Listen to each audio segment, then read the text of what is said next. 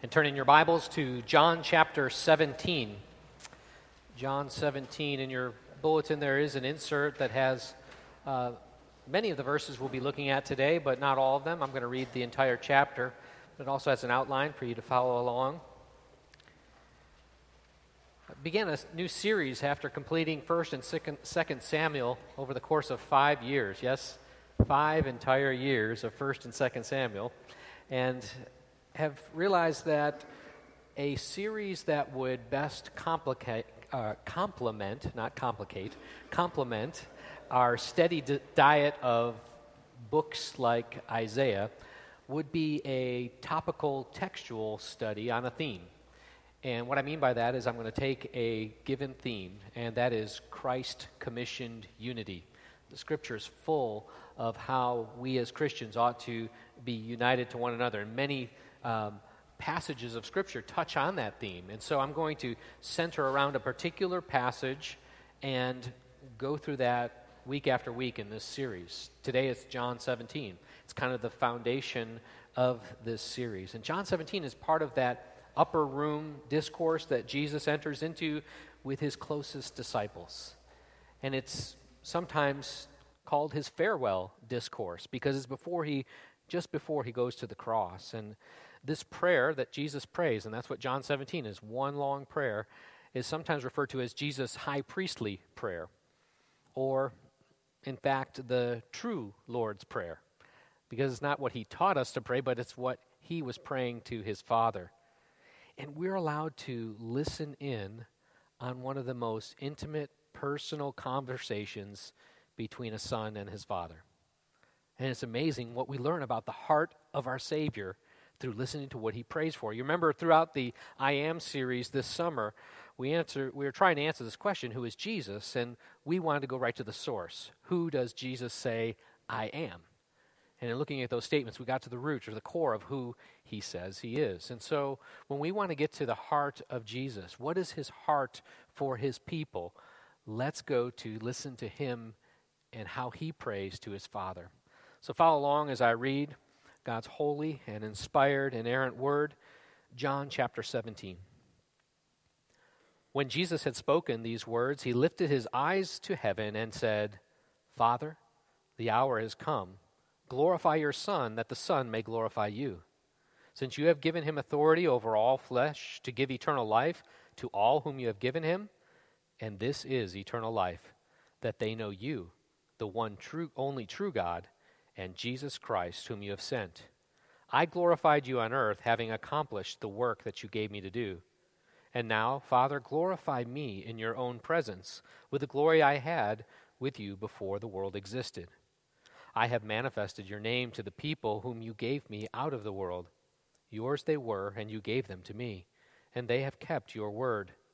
Now they know that everything that you have given me is from you, for I have given them the words that you gave me. And they have received them and have come to know in truth that I came from you, and they have believed that you sent me. I am praying for them. I'm not praying for the world, but for those whom you have given me, for they are yours. All mine are yours, and yours are mine, and I am glorified in them. And I am no longer in the world, but they are in the world, and I am coming to you. Holy Father, keep them in your name, which you have given me, that they may be one, even as we are one. While I was with them, I had kept them in your name, which you have given me. I have guarded them, and not one of them has been lost except the son of destruction, that the Scriptures might be fulfilled. But now I am coming to you, and these things I speak in the world, that they may have my joy fulfilled in themselves. I have given them your word, and the world has hated them because they were not of the world, just as I am not of the world. I do not ask that you take them out of the world, but that you keep them from the evil one. They are not of the world, just as I am not of the world. Sanctify them in the truth. Your word is truth. As you sent me into the world, so I have sent them into the world. And for their sake I consecrate myself, that they also may be sanctified in truth. I do not ask for these only, but also for those who will believe in me through their word, that they may be all be one, just as you, Father, are in me, and I in you, that they also may be in us, so that the world may believe that you have sent me. The glory that you have given me, I have given to them, that they may be one, even as we are one. I and them, and you and me, and they may become perfectly one, so that the world may know that you sent me, and love them even as you loved me. Father, I desire that they also, whom you have given me, may be with me where I am, to see my glory that you have given me, because you loved me before the foundation of the world. O righteous Father, even though the world does not know you, I know you, and these know that you have sent me. I made known to them your name, and I will continue to make it known, that the love with which you have loved me may be in them, and I in them. Let's pray.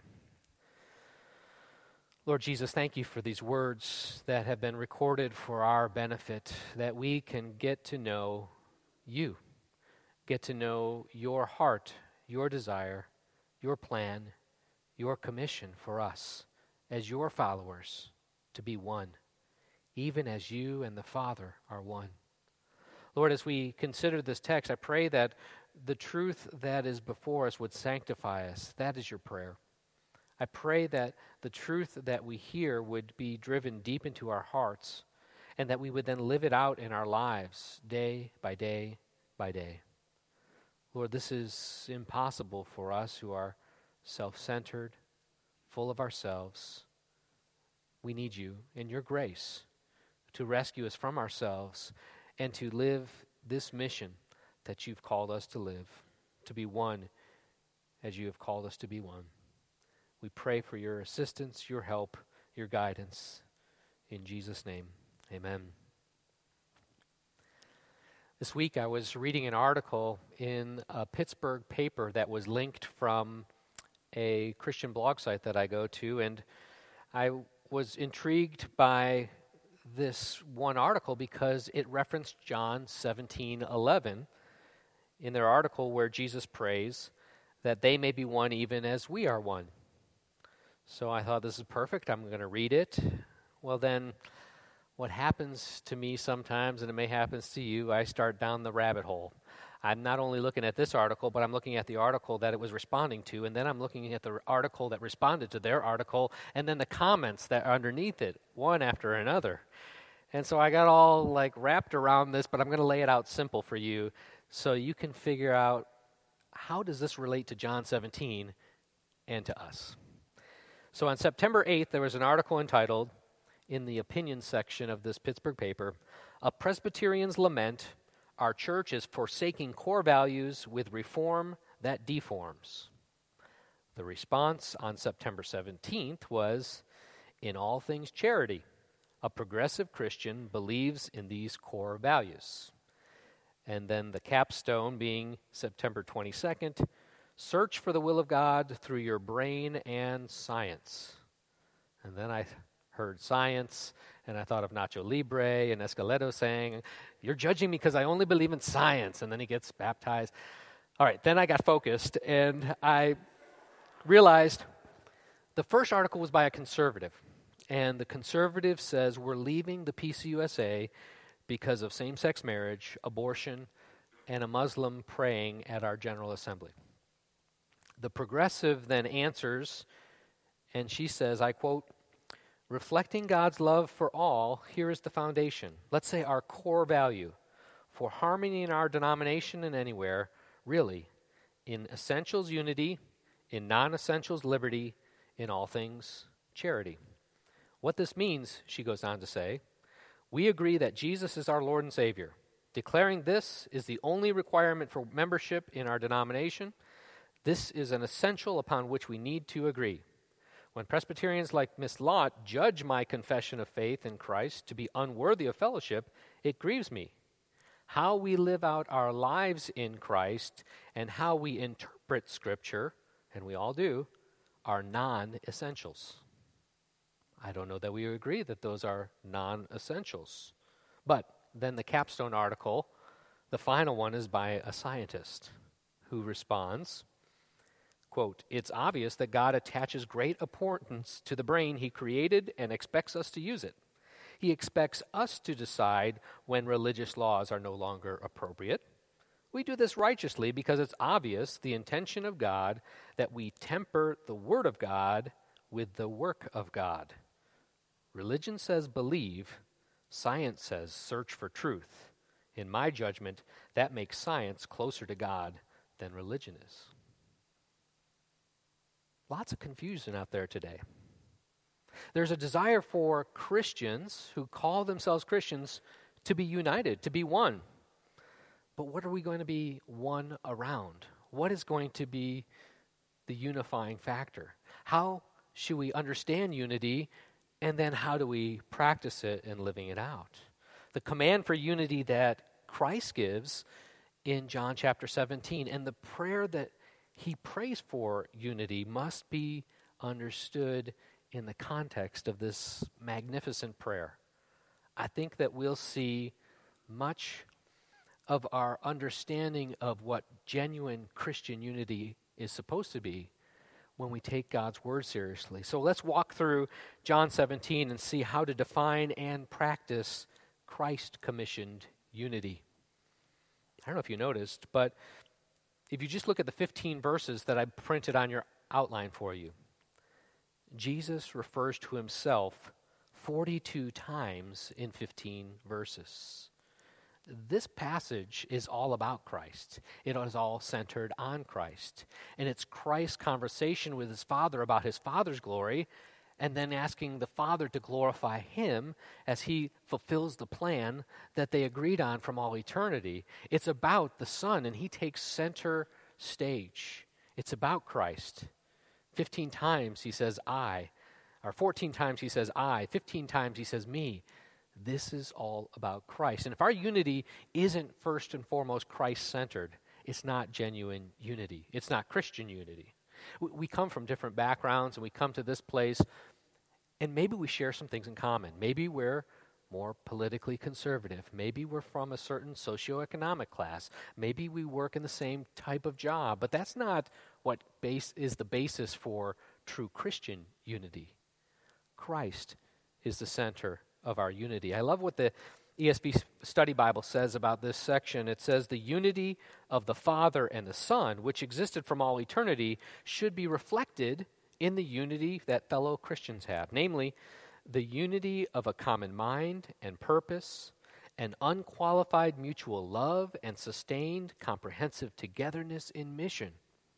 This unity is not organizational, but it's all-encompassing relational reality that binds believers together with each other and with their Lord, a unity that can be achieved only through the regenerating and sanctifying work of the Father, Son, and the Holy Spirit. This unity is grounded in the Trinity. It's grounded in the unity that the Father and the love and the Son have for one another, in that love, in that oneness of mission and their purpose.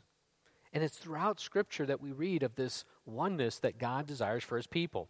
In Ephesians, it's all about the church. It's all about the head, who is Jesus Christ, and how these parts of the body, you and me, fit together under this one head.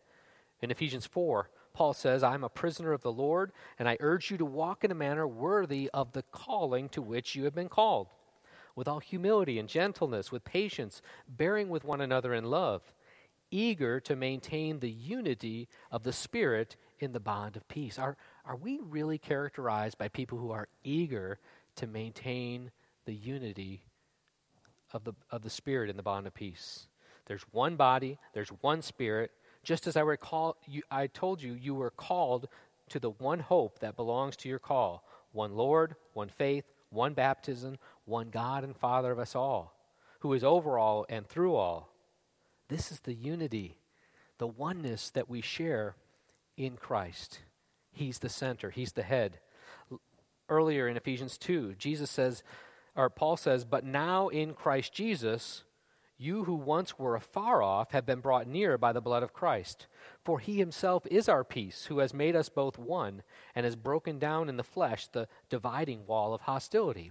Paul's making reference to the Jewish believers and the Gentile believers and the fact that these people have been united together.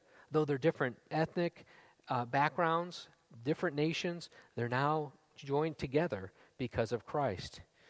By abolishing the law of commandments expressed in ordinances, that he might create himself one new man in place of the two, and so making peace, and reconcile us both to God in one body through the cross, thereby killing the hostility.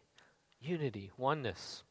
John Piper says of this section, so I would sum up Christian unity from Ephesians 2 through 4 as having common convictions about Christ, common confidence in Christ, and common care for each other.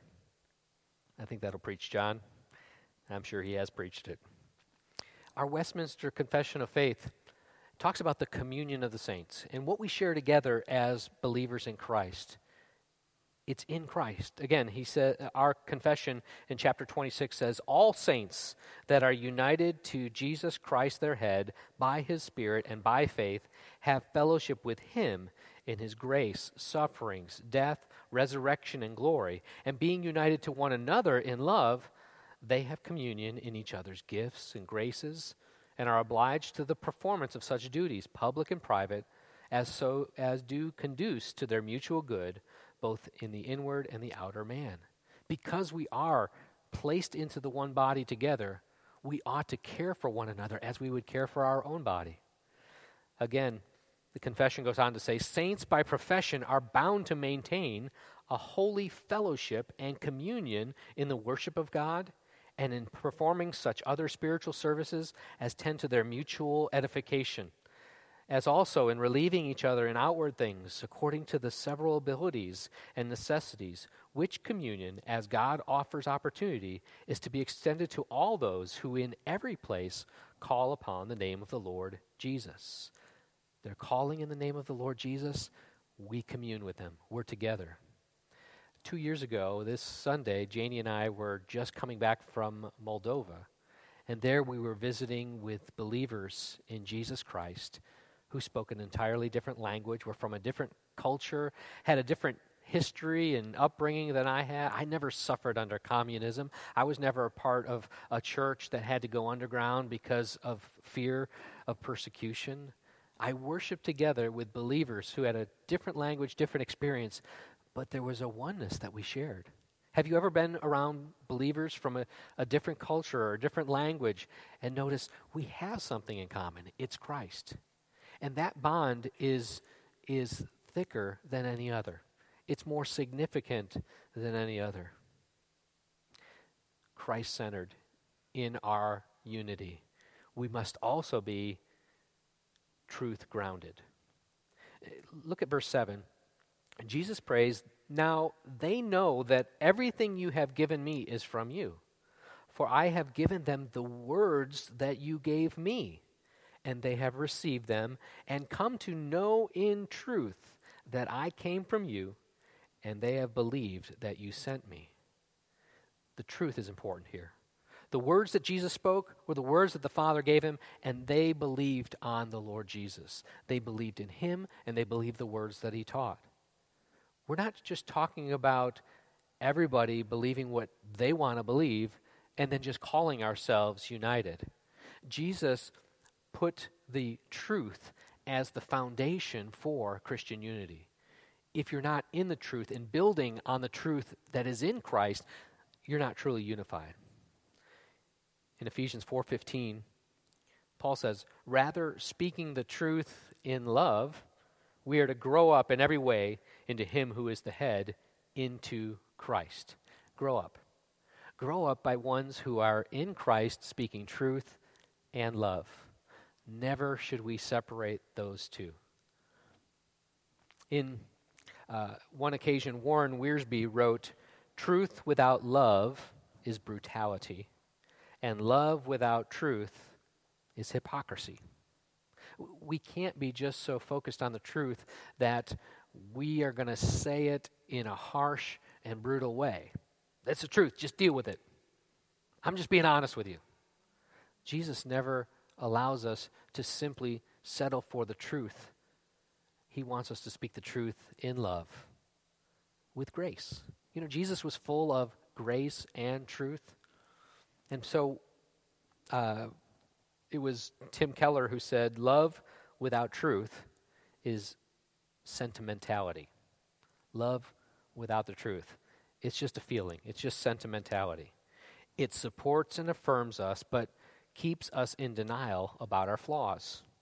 Truth without love is harshness. It gives us information, but in such a way that we cannot really hear it. God's saving love in Christ, however, is marked by both radical truthfulness about who we are and yet also radical, unconditional commitment to us. The merciful commitment strengthens us to see the truth about ourselves and repent. The conviction and repentance moves us to cling and rest in God's mercy and grace. Can we hold the without compromise and still be loving? That's such a difficult thing. And I think maybe speaking to a bunch of conservative Presbyterians, it's easier for us to really emphasize the truth at the expense of being loving. Because it's the truth, and you got to believe the truth. And the truth is important. And yes, I agree with all of that. I don't want us to compromise the truth. But if there's no love in that truth, it becomes ugly. I've often thought about the words of Tony and my youth pastor growing up. He would jokingly say, but with some insight of the truth, say, I want to be reformed and fit to live with. All right? I want to be as thoroughly biblical in my theology and precise in my doctrine and hold to it as carefully as I possibly can. But I also want to be fit to live with. I want to be the kind of person that doesn't push people away with the truth, doesn't make them run for the hills. Oh, he's that guy. Don't be that guy. Hold to the truth, but do so in a warm and winsome, humble way. We as Reformed Christians who believe in the total depravity of man should be the most humble of Christians, shouldn't we? We should know ourselves as Scripture describes us. We're deceitful and wicked. That's what our hearts are. Who can understand it? We ought to be humble in our stand for the truth. But Christian unity must be founded on the truth. You know, when Janie and I first met in college, we came from some very different church backgrounds. I grew up in a Calvinistic, fundamentalist, Presbyterian denomination, and Janie came from an Arminian congregational church. And we had a lot of differences in our theology, a number of things that we were united on and shared in common. But in our goal for making sure that we were compatible, and I think we ought to do this if we're progressing towards that deep unity of marriage, we ought to be able to talk about those things that are very important to us and very important truths. And so we had conversations, and we made it our mission to say we're only going to determine what is true by what the Word says. So we're not going to give all of our proof from logic and reason and history for my position, and you give all your proof from logic, reason, and history for your position, and then have it out. No, we're going to go to the Word. So we spent some time studying Ephesians 1 and 2, wrestling with what does God say in His Word? How does He describe salvation? We went to Romans 9. That was hard, working through Romans 9 and talking about that together.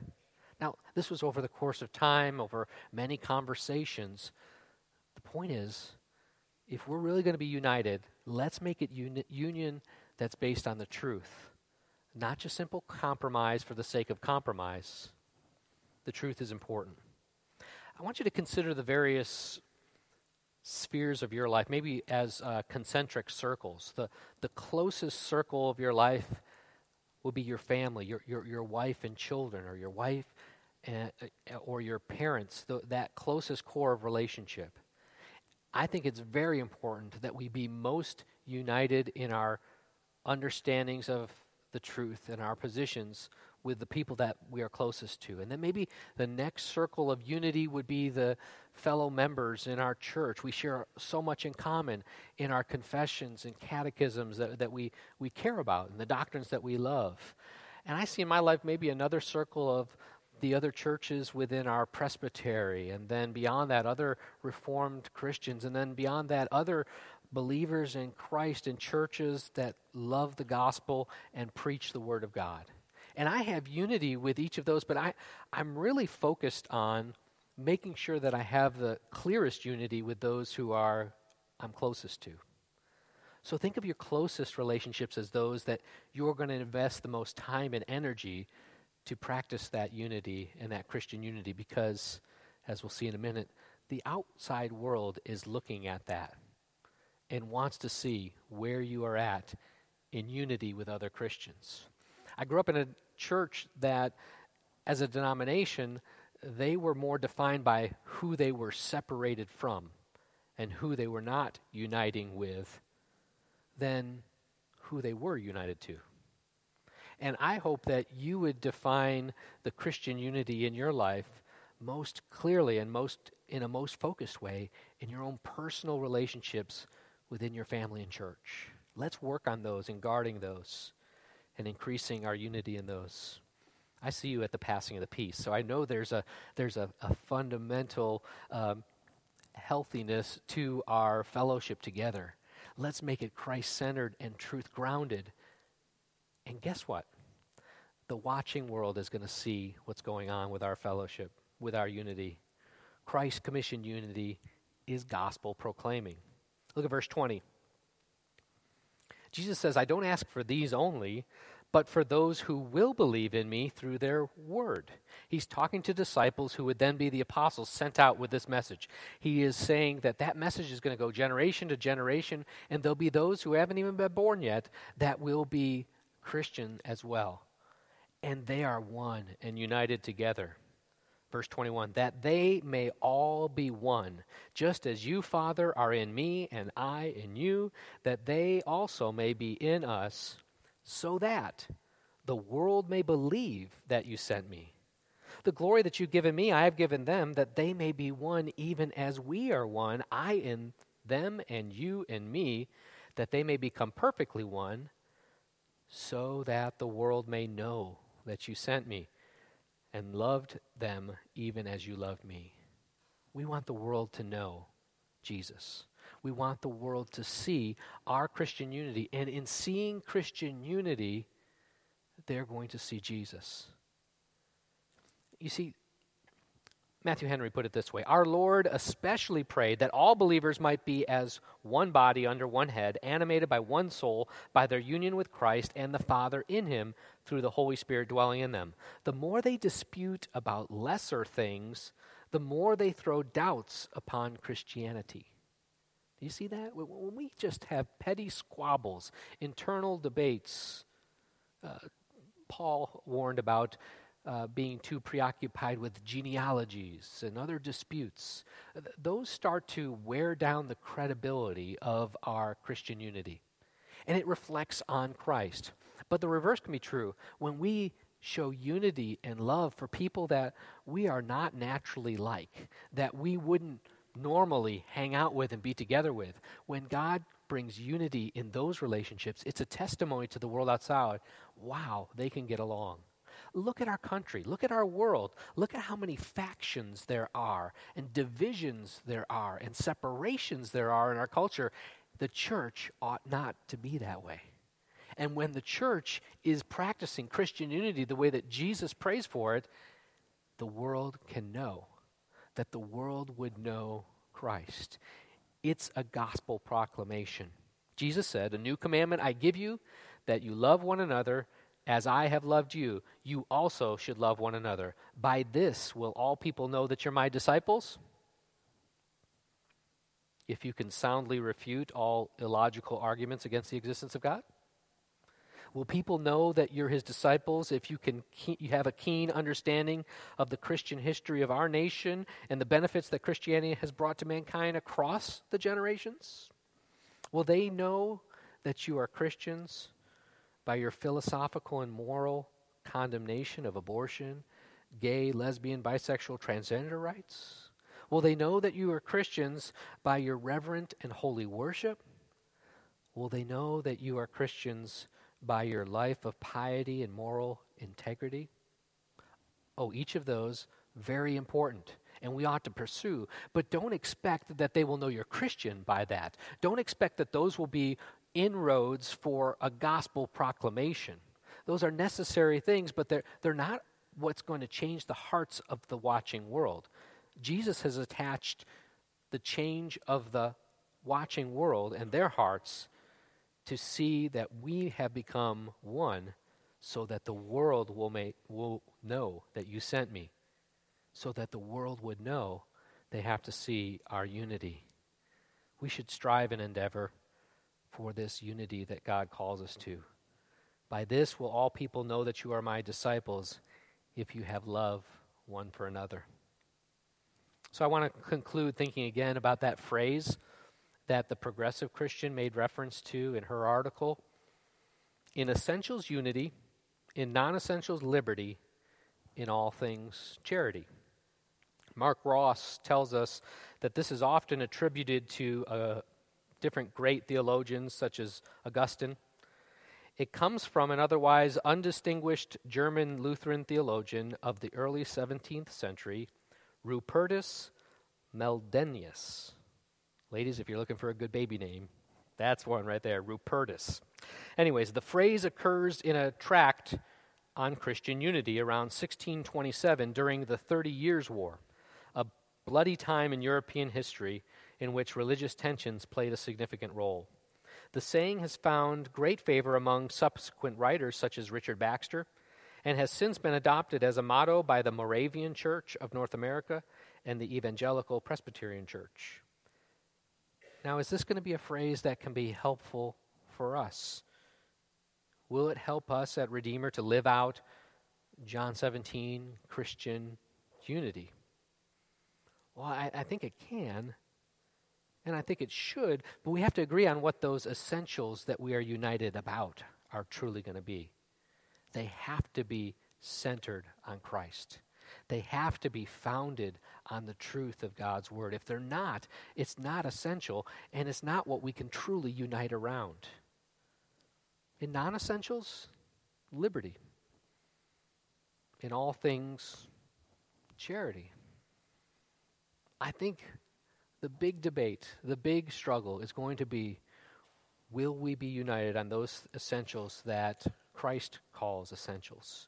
And when he does, when we are united as Christians to a watching world, we proclaim the gospel. And my prayer is that the unity that we practice in our homes, in our marriages, in our children's lives, in our church, would be a proclamation to the watching world so that they will know Jesus Christ and they will know what it means to be reconciled to God, because we're showing what it looks like to be reconciled to one another. We do it every week, right? In the passing of the peace, we're reconciled to God. He's made peace through Jesus Christ. His sacrifice has paid the price that we ought to have paid, and so we can be reconciled to God.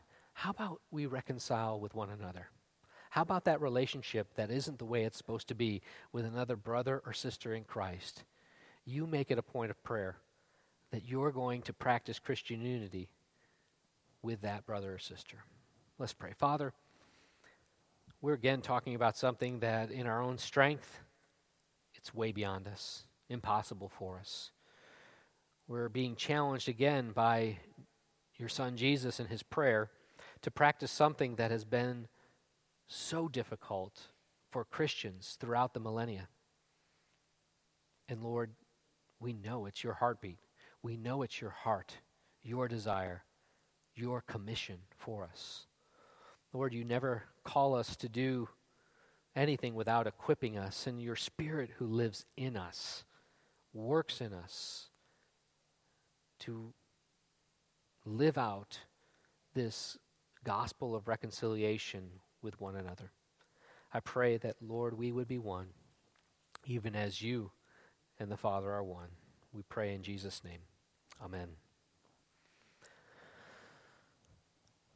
Our hymn of response is hymn 359. We'll sing